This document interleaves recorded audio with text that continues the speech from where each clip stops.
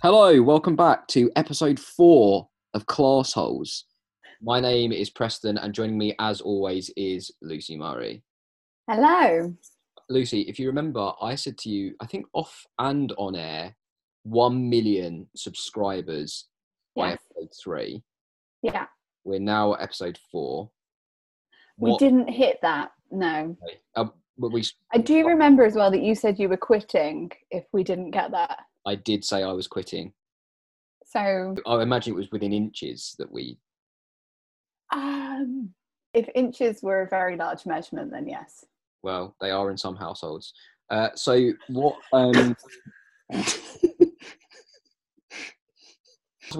last week we made a promise.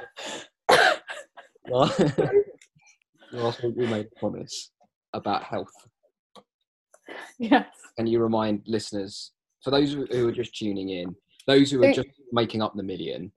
Yeah, you said that you were going to go on an exercise bike for, I think it was 20 minutes. Well, yeah, a day. 10 minutes, and you said that wasn't enough. That's something I want to pick up in a moment, but yeah. So, and I said that I would do at least one yoga session. So in theory, one of us had the easier challenge than the other. In theory and in practice. Yeah. I didn't do anything. Perfect. That's annoying. And what I would also say is I thought about exercise less this week than normal. But what I did do is, you know Vogue Williams? She's married to Spencer Matthews. Don't know either of those people. Okay, anyway.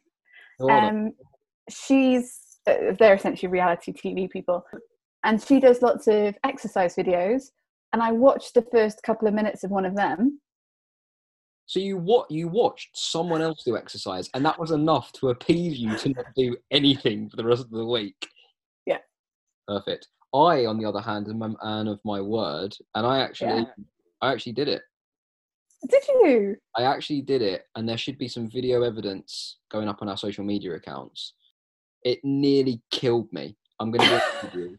Like, it was eye-opening in that I realised that I am, like, criminally unfit. So how many minutes did you do a day there? 20 minutes every day. Wow. So, I'm really sorry. I feel bad now. I hope you do. Talking of feeling bad, what's coming up on today's show? So I think we're both aware that we've not taught anyone anything. So I thought that this week I should actually bring something that I'm qualified in to teach. So I'm going to teach about Fibonacci, the ways of the world, and everything. So, and also we can all learn how beautiful we actually are if you have tape measures. And I thought that I was going to teach you that English isn't just about dusty old books, Lucy Murray. It's about effective communication. I can't wait to find out how to talk to someone properly. As a co-host of a podcast. First part is Fibonacci sequence, and then by extension, golden ratio and life itself. So, imagine you know what the podcast? No one's offering that, Lucy Murray. No, exactly. No one's offering that. Do you know what the Fibonacci sequence is? I know roughly what it. I mean, I kind of feel like I need to make a confession here that maths was always the subject outside PE. And I feel like I've kind of put that to bed already. Math was always the subject I hated the most at school. I never really got into it. Do you believe in that kind of like you're either a literature person or a maths person? How did you get on with literature? No, I got on fine with literature. So you're a genius is what you're trying to say then? No. I'm saying I was fine at both. I just preferred maths. What is it about maths that you like? Because for me, it was just endlessly complicated. I'm going to be honest with you, in terms of cult of the personality, I had some boring maths teachers as well. No one really inspired me too much. I I really enjoy that it's certain parts of it, and when it starts getting difficult, it's like a puzzle. Okay. And I quite like solving things and riddles and things like that. So like I once said, and this doesn't sound appealing, but I had this like complex thing to calculate in university, and it was like 5 pages long of algebra and difficult stuff to work I out. can't even begin to imagine that. Like I did like creative writing modules, and I don't have the imagination to conjure up what a maths degree looks like. Oh, it was hard, definitely. But and basically the whole way through the 5 pages, I felt like I was drowning. And then once you get the final answer, it's like you can finally breathe again. And I just loved that feeling of relief. So Yeah, that's essentially why I like maths. well done. My memories of maths is this very very put upon teacher that I had in year 7, who looked like a badger and was subsequently named Badger for the next couple of years for the Oh poor. no. Yeah, I'm almost certain I don't think I learnt a thing from him. I have vague recollections of Sokotoa. Yeah. I was actually I went on a school exchange when I was 16 to a very prestigious private school in the US. I was there for a few weeks. We were like guests of honor and stuff. Our trip was so disastrous that their school severed contact with our school afterwards. They refused to repeat. This was an exchange that had been repeated for like a decade, and our year group severed contacts with them.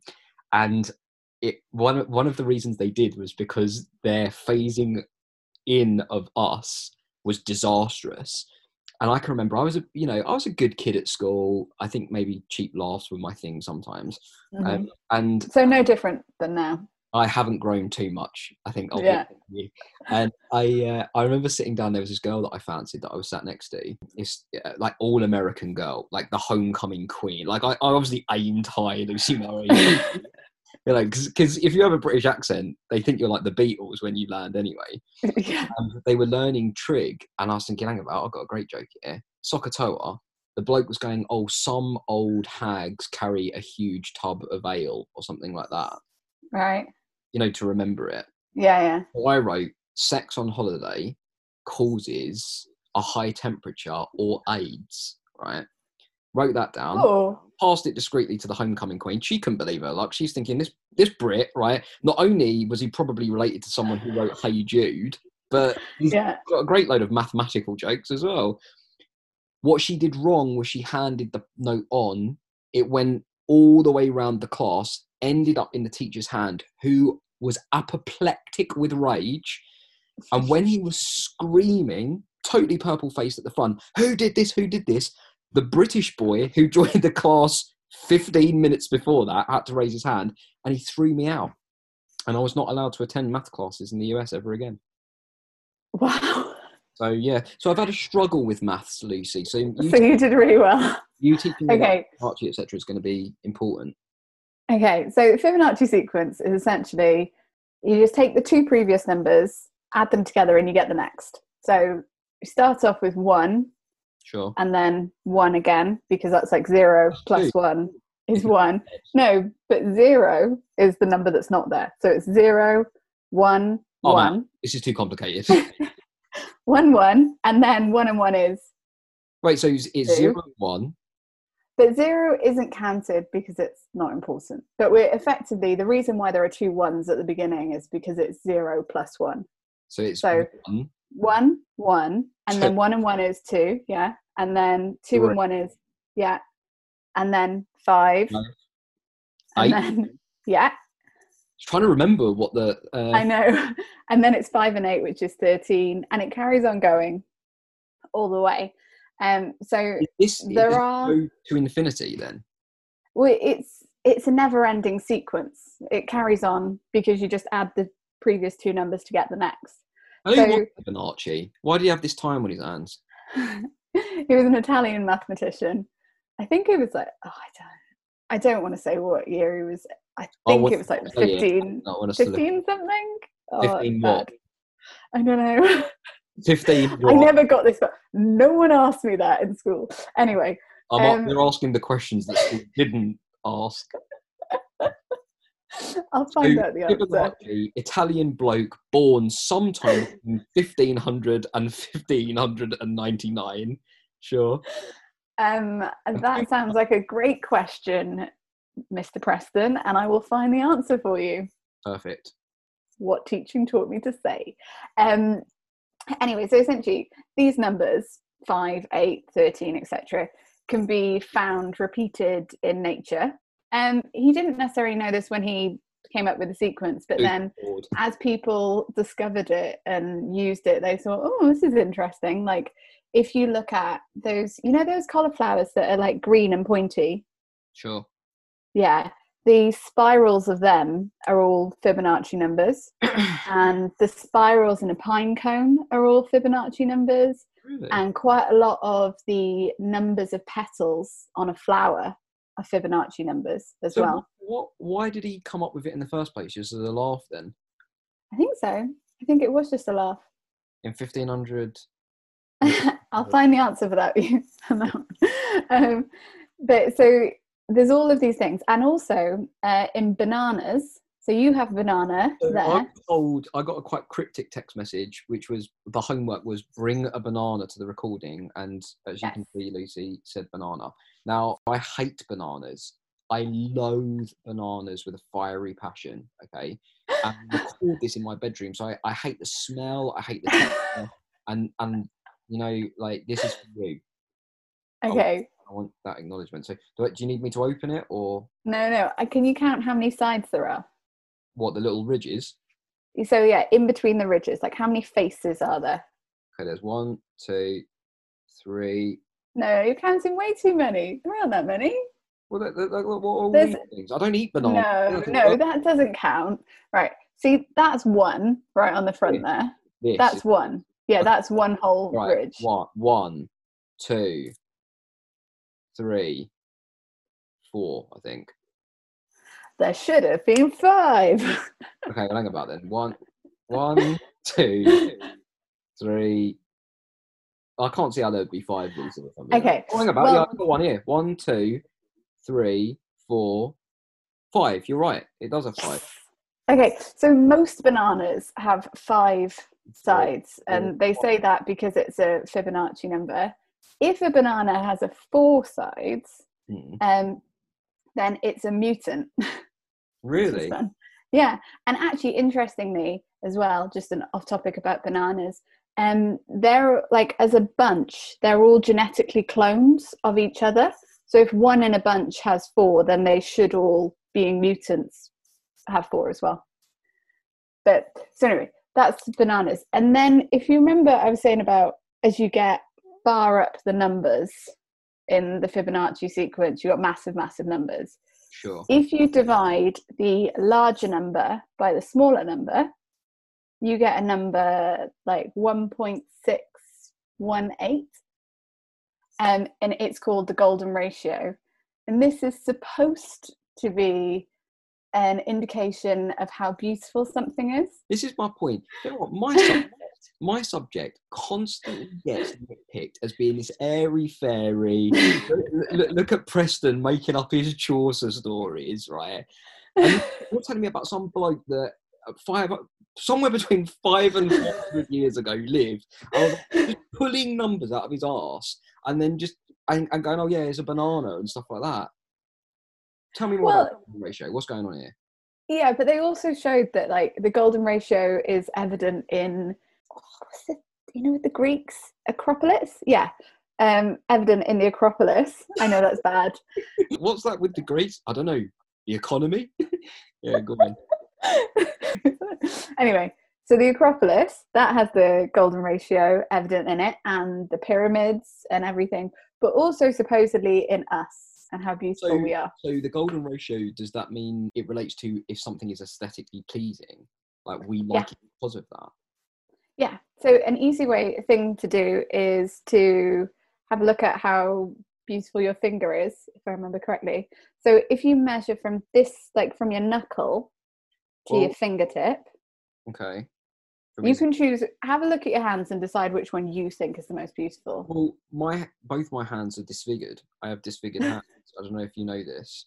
I don't know this. I've got deformed hands. Okay, well, which is your favourite finger? You see that? As a really bent little finger. They don't meet at all, do they? No. So I know for a fact that you're going to say I've got ugly hands, regardless of what Fibonacci has got to say about this. So what do you want me to do? I want you to pick your favourite finger, the one that you think is the most beautiful. I have the most beautiful finger out of all these deformed fingers that I've got. Yeah. This feels needlessly cruel. I'll go for this one then. I'll go for this one. Okay, so measure from the knuckle to the fingertip. Let's go and get a tape measure for this. Hang about. Okay, so the finger to the knuckle, yeah? Yes. Is about 8.5 centimeters. 8.5. Okay, and then Actually, no, from 8 centimeters. 8. Okay, and then measure from the knuckle to this one. Okay, perfect. The top bone before. It's about 6. Okay, so 8 divided by 6 is equal to 1.3. So we're not quite there with you. So your fingers aren't quite perfect. So you're saying that. So I've told you the deformity, right? I've told you that I have deformed hands, and you, to an audience of close to 1 million people, you know, we're assuming, your hands are not quite there. Imagine saying that. I hope you're not going out on a Thursday to clap for anyone, if I'm being honest. I am. You're a cold. But I have actually done this on myself. Oh, and you got perfect hands, have you? I haven't got perfect hands, but close. Like, I only tested one finger, so the rest of them might be Muntas for all I know. Munta fingers. No, actually, when I did this in a class of girls of like 12 years old, some of them got really upset. So what is it that if your finger comes out as a Fibonacci number, you've got beautiful fingers? If your finger comes out as the golden ratio or close to the golden ratio, which is 1.618, then you supposedly have most beautiful fingers. And there's also like ratios all over your face, but it's a bit difficult to like measure them.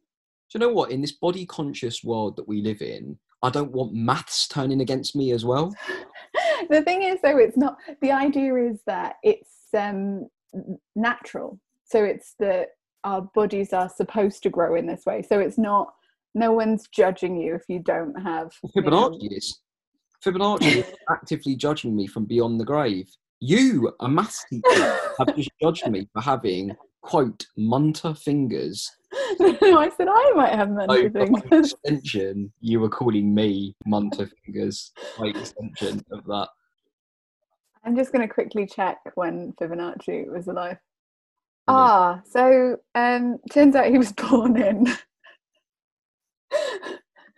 Turns out he was born in 1170. Oh, you're finished. You are finished. He was Italian, though.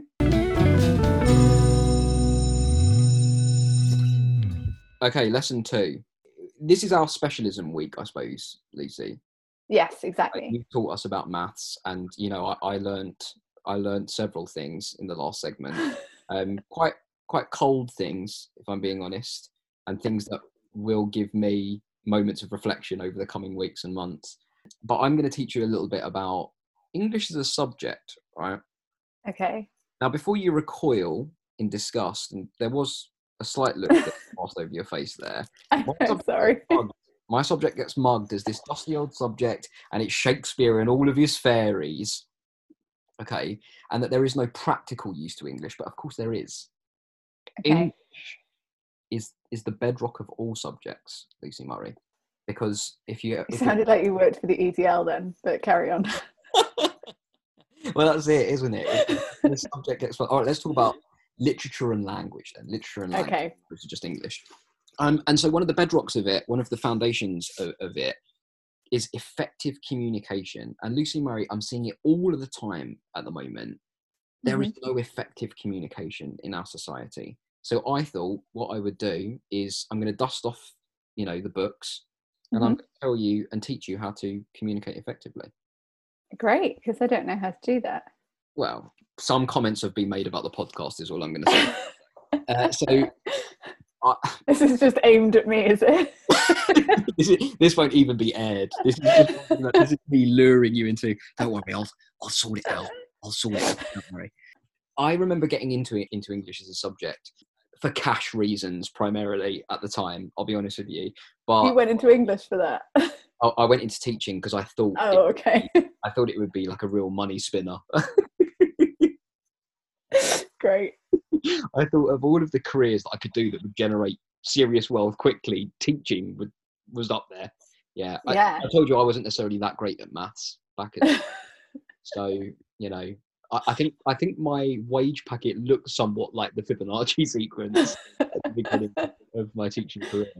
But I think I had these grand aspirations of being, and I'm going to say this to you, it was Robin Williams in Dead Poet Society. Okay. If anyone can get those kids on those desks, it's me. And so that's why I went into teaching. And then you realize actually when you get into it, it's perhaps not as kind of poetic and as majestic as you initially sign it up to. I can remember actually like effective communication. I can remember being in my first school, and we used to have to do these reading lessons, and it was essentially aimed at students who weren't effective communicators and whose literacy levels weren't as high as they needed to be. So they introduced these lessons into the early years, like year 7, year 8, where they would literally just have reading time for an hour. I think that's great. Do you read much? I am actually rereading Harry Potter. Okay. And where are you in that at the moment? I'm in Philosopher's Stone. Chapter 1, Philosopher's Stone. No, I decided to reread Harry Potter because Daniel Radcliffe did a recording. Oh, I saw that. Yeah, so I listened to it and then I was like, and then carried on. So I do read, and that is what I'm reading currently. I read The Wizarding World of Harry Potter once every 7 years. So will you commit to that though? Are you going to read all of them? I have, I'm like 100 pages in now. Well done. Okay. Thank you. Reading is very important, right? Reading, it unlocks everything. If you can read and you read for pleasure, the whole world becomes so much easier for you. Is that we have this kind of thing, particularly, it's this anti-intellectualism, I think, that exists quite widespread in the UK at the moment, that reading is this kind of very fancy, very fluffy thing to do. And like, why read when we've got Netflix and PlayStations and stuff like that? So this thing was made at the school where it was like, right, we're going to give the kids an hour in the library. They can sit back, relax. They can read whatever they want within reason, and they'll like progress up this chart and stuff like that. For me, it was purely an admin lesson. It was making sure, wandering around like the Gestapo of literacy, just make it like looking over kids' shoulders. They're like, are you reading? Right, chapter 1, chapter 2. And then one of my other duties as someone with 3 degrees was to sit behind the library desk and just check out books and things like that, right? Or just man the desk, okay? Yeah. And I can remember I was like a couple of weeks into my teaching career at this point, and the desk used to get absolutely swamped by kids at the end, where they're like checking in books or checking out books and all this kind of stuff, or getting their they used to get prizes if they read and stuff like that. And this one kid must have queued diligently for about 15 minutes. Okay. Now, effective communication comes in here, because if you're a kid with a problem, I don't want to hear all the politics and like the whinging and whining. Tell me what your problem is and I'll try and give you a solution, and I want it like immediately. This kid was perfect. He told me what went wrong. Okay. So he queued for about 15 minutes, stands in his place. He listened to your queuing podcast. He knew exactly what he was doing. He wasn't cutting any queues, Lucy Murray. He was making his way effectively up the line. Let's call him Bradley. I don't know. I can't remember his name. Let's call him Bradley. I said, Bradley, what's going on? He went, sir, Jonathan just farted in my face. And I looked at him. There was a moment of pure silence. Like, not only was it in the library, but it was me thinking, what am I supposed to do with that information? And B, don't laugh. Because if someone comes up to you and very stoically says, a child has farted in my face, basically this is your problem now. Yeah. What do you do?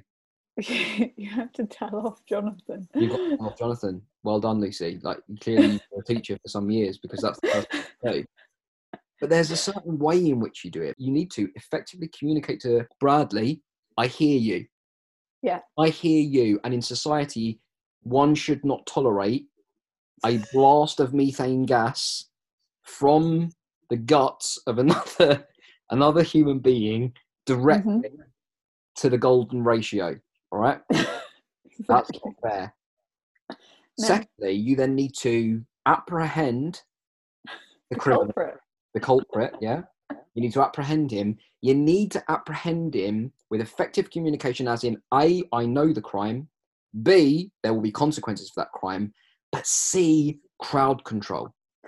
No one else should know. No one needs to know that because you're putting Bradley at risk. Yeah. You don't want to make light of the situation. Mm-hmm. If I shout across this library, did you just fart in Bradley's face? There's no way I'm getting to the end of that sentence. We both know that. We both know. So that's where effective communication comes in. It's all about processing information and knowing how to talk to one another, Lucy. Right. Do you think you're an effective communicator? Do you think that you impart information in a succinct and successful way? Yeah, well, I think that I communicate exactly what needs to be communicated. Like the thing that drives me insane actually is that people message me in work and message in the morning and say, "Oh, hi, good morning." Sure. Now what they really mean, I've got this thing that I want you to do, but they feel like they need to go through the whole, like, yeah, exactly. They need to go through the whole small talk. They need to say the whole, "How are you? How was your weekend?" I don't want any of that. So when I message someone, I say, "Hi, can you do this for me?" Bam. Wow, so you are cold then. I think so, yeah. You got shit fingers and do it for me now. Yeah, I mean, you were looking directly at me when you said that as well. You seem to take like real pleasure in saying that. Is that something that you wanted to say in the previous segment? You've only just built up the courage to do. Yeah. Well, effective communication comes from, I think, A, the message that you want to impart. You're absolutely right that we put a lot of this fluff around it, and in doing so, the message gets lost. I think this podcast is absolutely full of it. Full of that. Yeah. But really, it's about knowing your demographic, Lucy Murray. Yeah. Okay. To a kid, you got to use that kind of child-friendly language. Teachers are the worst for this. They treat everyone like children. Don't you think? I every time I can identify a teacher at 60 paces. They all think they're Miss Honey from Matilda. In fact, they're somewhere between Miss Honey and Miss Trunchbull, I would say. You're either a Miss Honey or a Miss Trunchbull in teaching. I dress differently now I'm not a teacher. Really? Yeah. Talk to me. Well, no, it's just that when I was a teacher, I kind of felt like I had to have a bit of a uniform, so that if someone saw me outside of school, they couldn't think that I was, well, anything different other than a standard person. So you were more dressed like Sandy at the beginning of Grease rather than the end? Yeah. Oh, now I'm like the end, yeah. Yeah, the moment your resignation went in, you came in with, like your hair like fluffed up, in exactly. Vaseline into that dress, and just smoking a fag, going, "All right, well, this is me in July. See you later." Brilliant. Yeah, essentially, that was exactly what happened. Do you have any questions about effective communication that you want to ask, that you want to effectively communicate to me? How did you effectively communicate to Jonathan that his behaviour was unacceptable and cannot be repeated? I knew he'd done it instantly because I shouted Jonathan across the library, and his face was one of pure glee. It was as if someone had given him the golden ticket, right? He'd done the crime, but what's more is he wanted acknowledgement for the crime, like the Zodiac killer, right? He was like the Zodiac farter. You know, like when you hear these like horrific crimes and things, it's not enough for them to murder someone. They need to like play, and they want the acknowledgement. They had to go back to the scene of the crime and experience it again. And I think he was like very much lingering in the scene of his own kind of scent. And he was so pleased with himself, which made me want to laugh even more.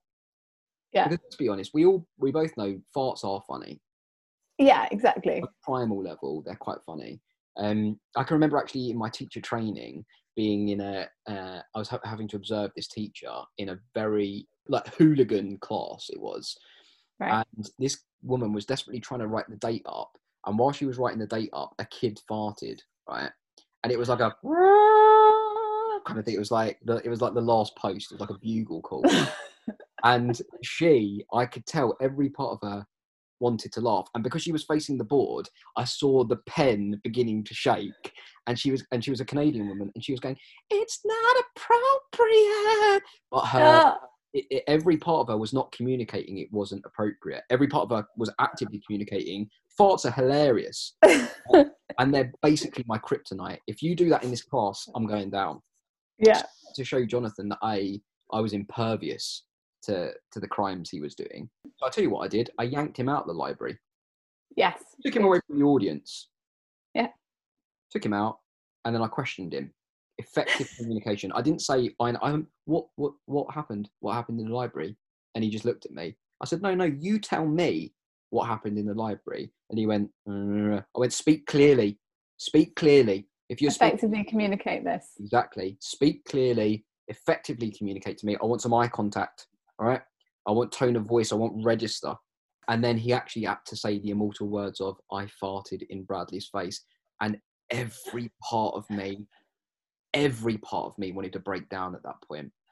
And you can't as a teacher, can you? So like I used to have to like dig my fingernails into my palm, try not to laugh, because you have to like set the jaw and stuff, didn't you? And I actively communicated him that he'd be spending the rest of his, childhood in detention from there on in. The rest of his childhood? Oh, fair. I think he's still in there now. I left a couple of years ago. I'm fairly certain he's still, I think he counts as a key worker. He's been there so long.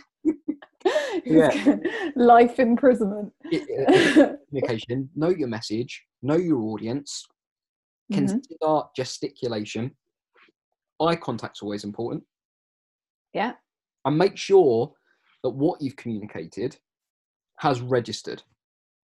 So do you feel like, without getting too political, Sure, but are you watching the daily press conferences? I'm watching them like a hawk. Who do you feel, there goes better, who do you feel is the most effective communicator out of our motley crew of main people?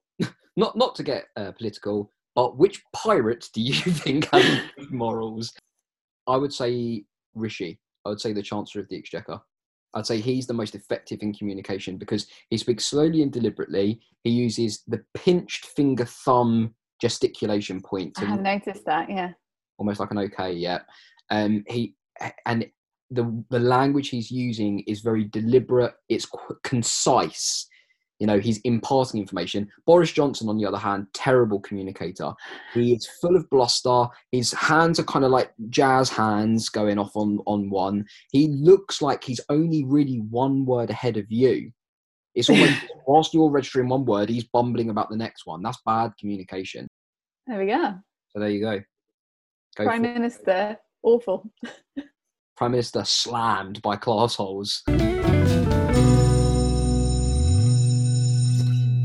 Okay, here's the plenary. We made it through episode 4. Yeah, and I hope that today, we actually taught things that we're qualified to. So I hope that people learned something, even if you claim that you didn't learn anything about Fibonacci. Did you learn I hope that someone else did. Communication? Yeah, I learned that you are a bad person about Boris Johnson. And that I sanctioned a child to life in jail for... Oh, yeah, no, that too, for farting in someone's face. Well, for farting in Bradley's face. Last thing we need to teach today is social media awareness. We are on social media. We are. We are on Twitter and Instagram at ClassHolesPod. And then if you want to send us your ideas of things to teach in future lessons, Gmail at classpodholes@gmail.com. Perfect. So email us, follow us, get in contact, and don't forget to subscribe on iTunes or Spotify. Yes. And on iTunes, if you can, drop us a little review. Yeah. We've got 2 5 stars. Yeah. Which is That's annoying. 10 stars in total. But it's kind of annoying because we both do have 2 parents, which means that we've either taken both half or my parents have, and you know that the matrix isn't working out there. My parents definitely haven't given. I don't think my parents have listened. That's how supportive mine are. No, I don't think mine have either. Anyway, episode 5 coming out next Monday. Yes. See you then. Bye. Bye.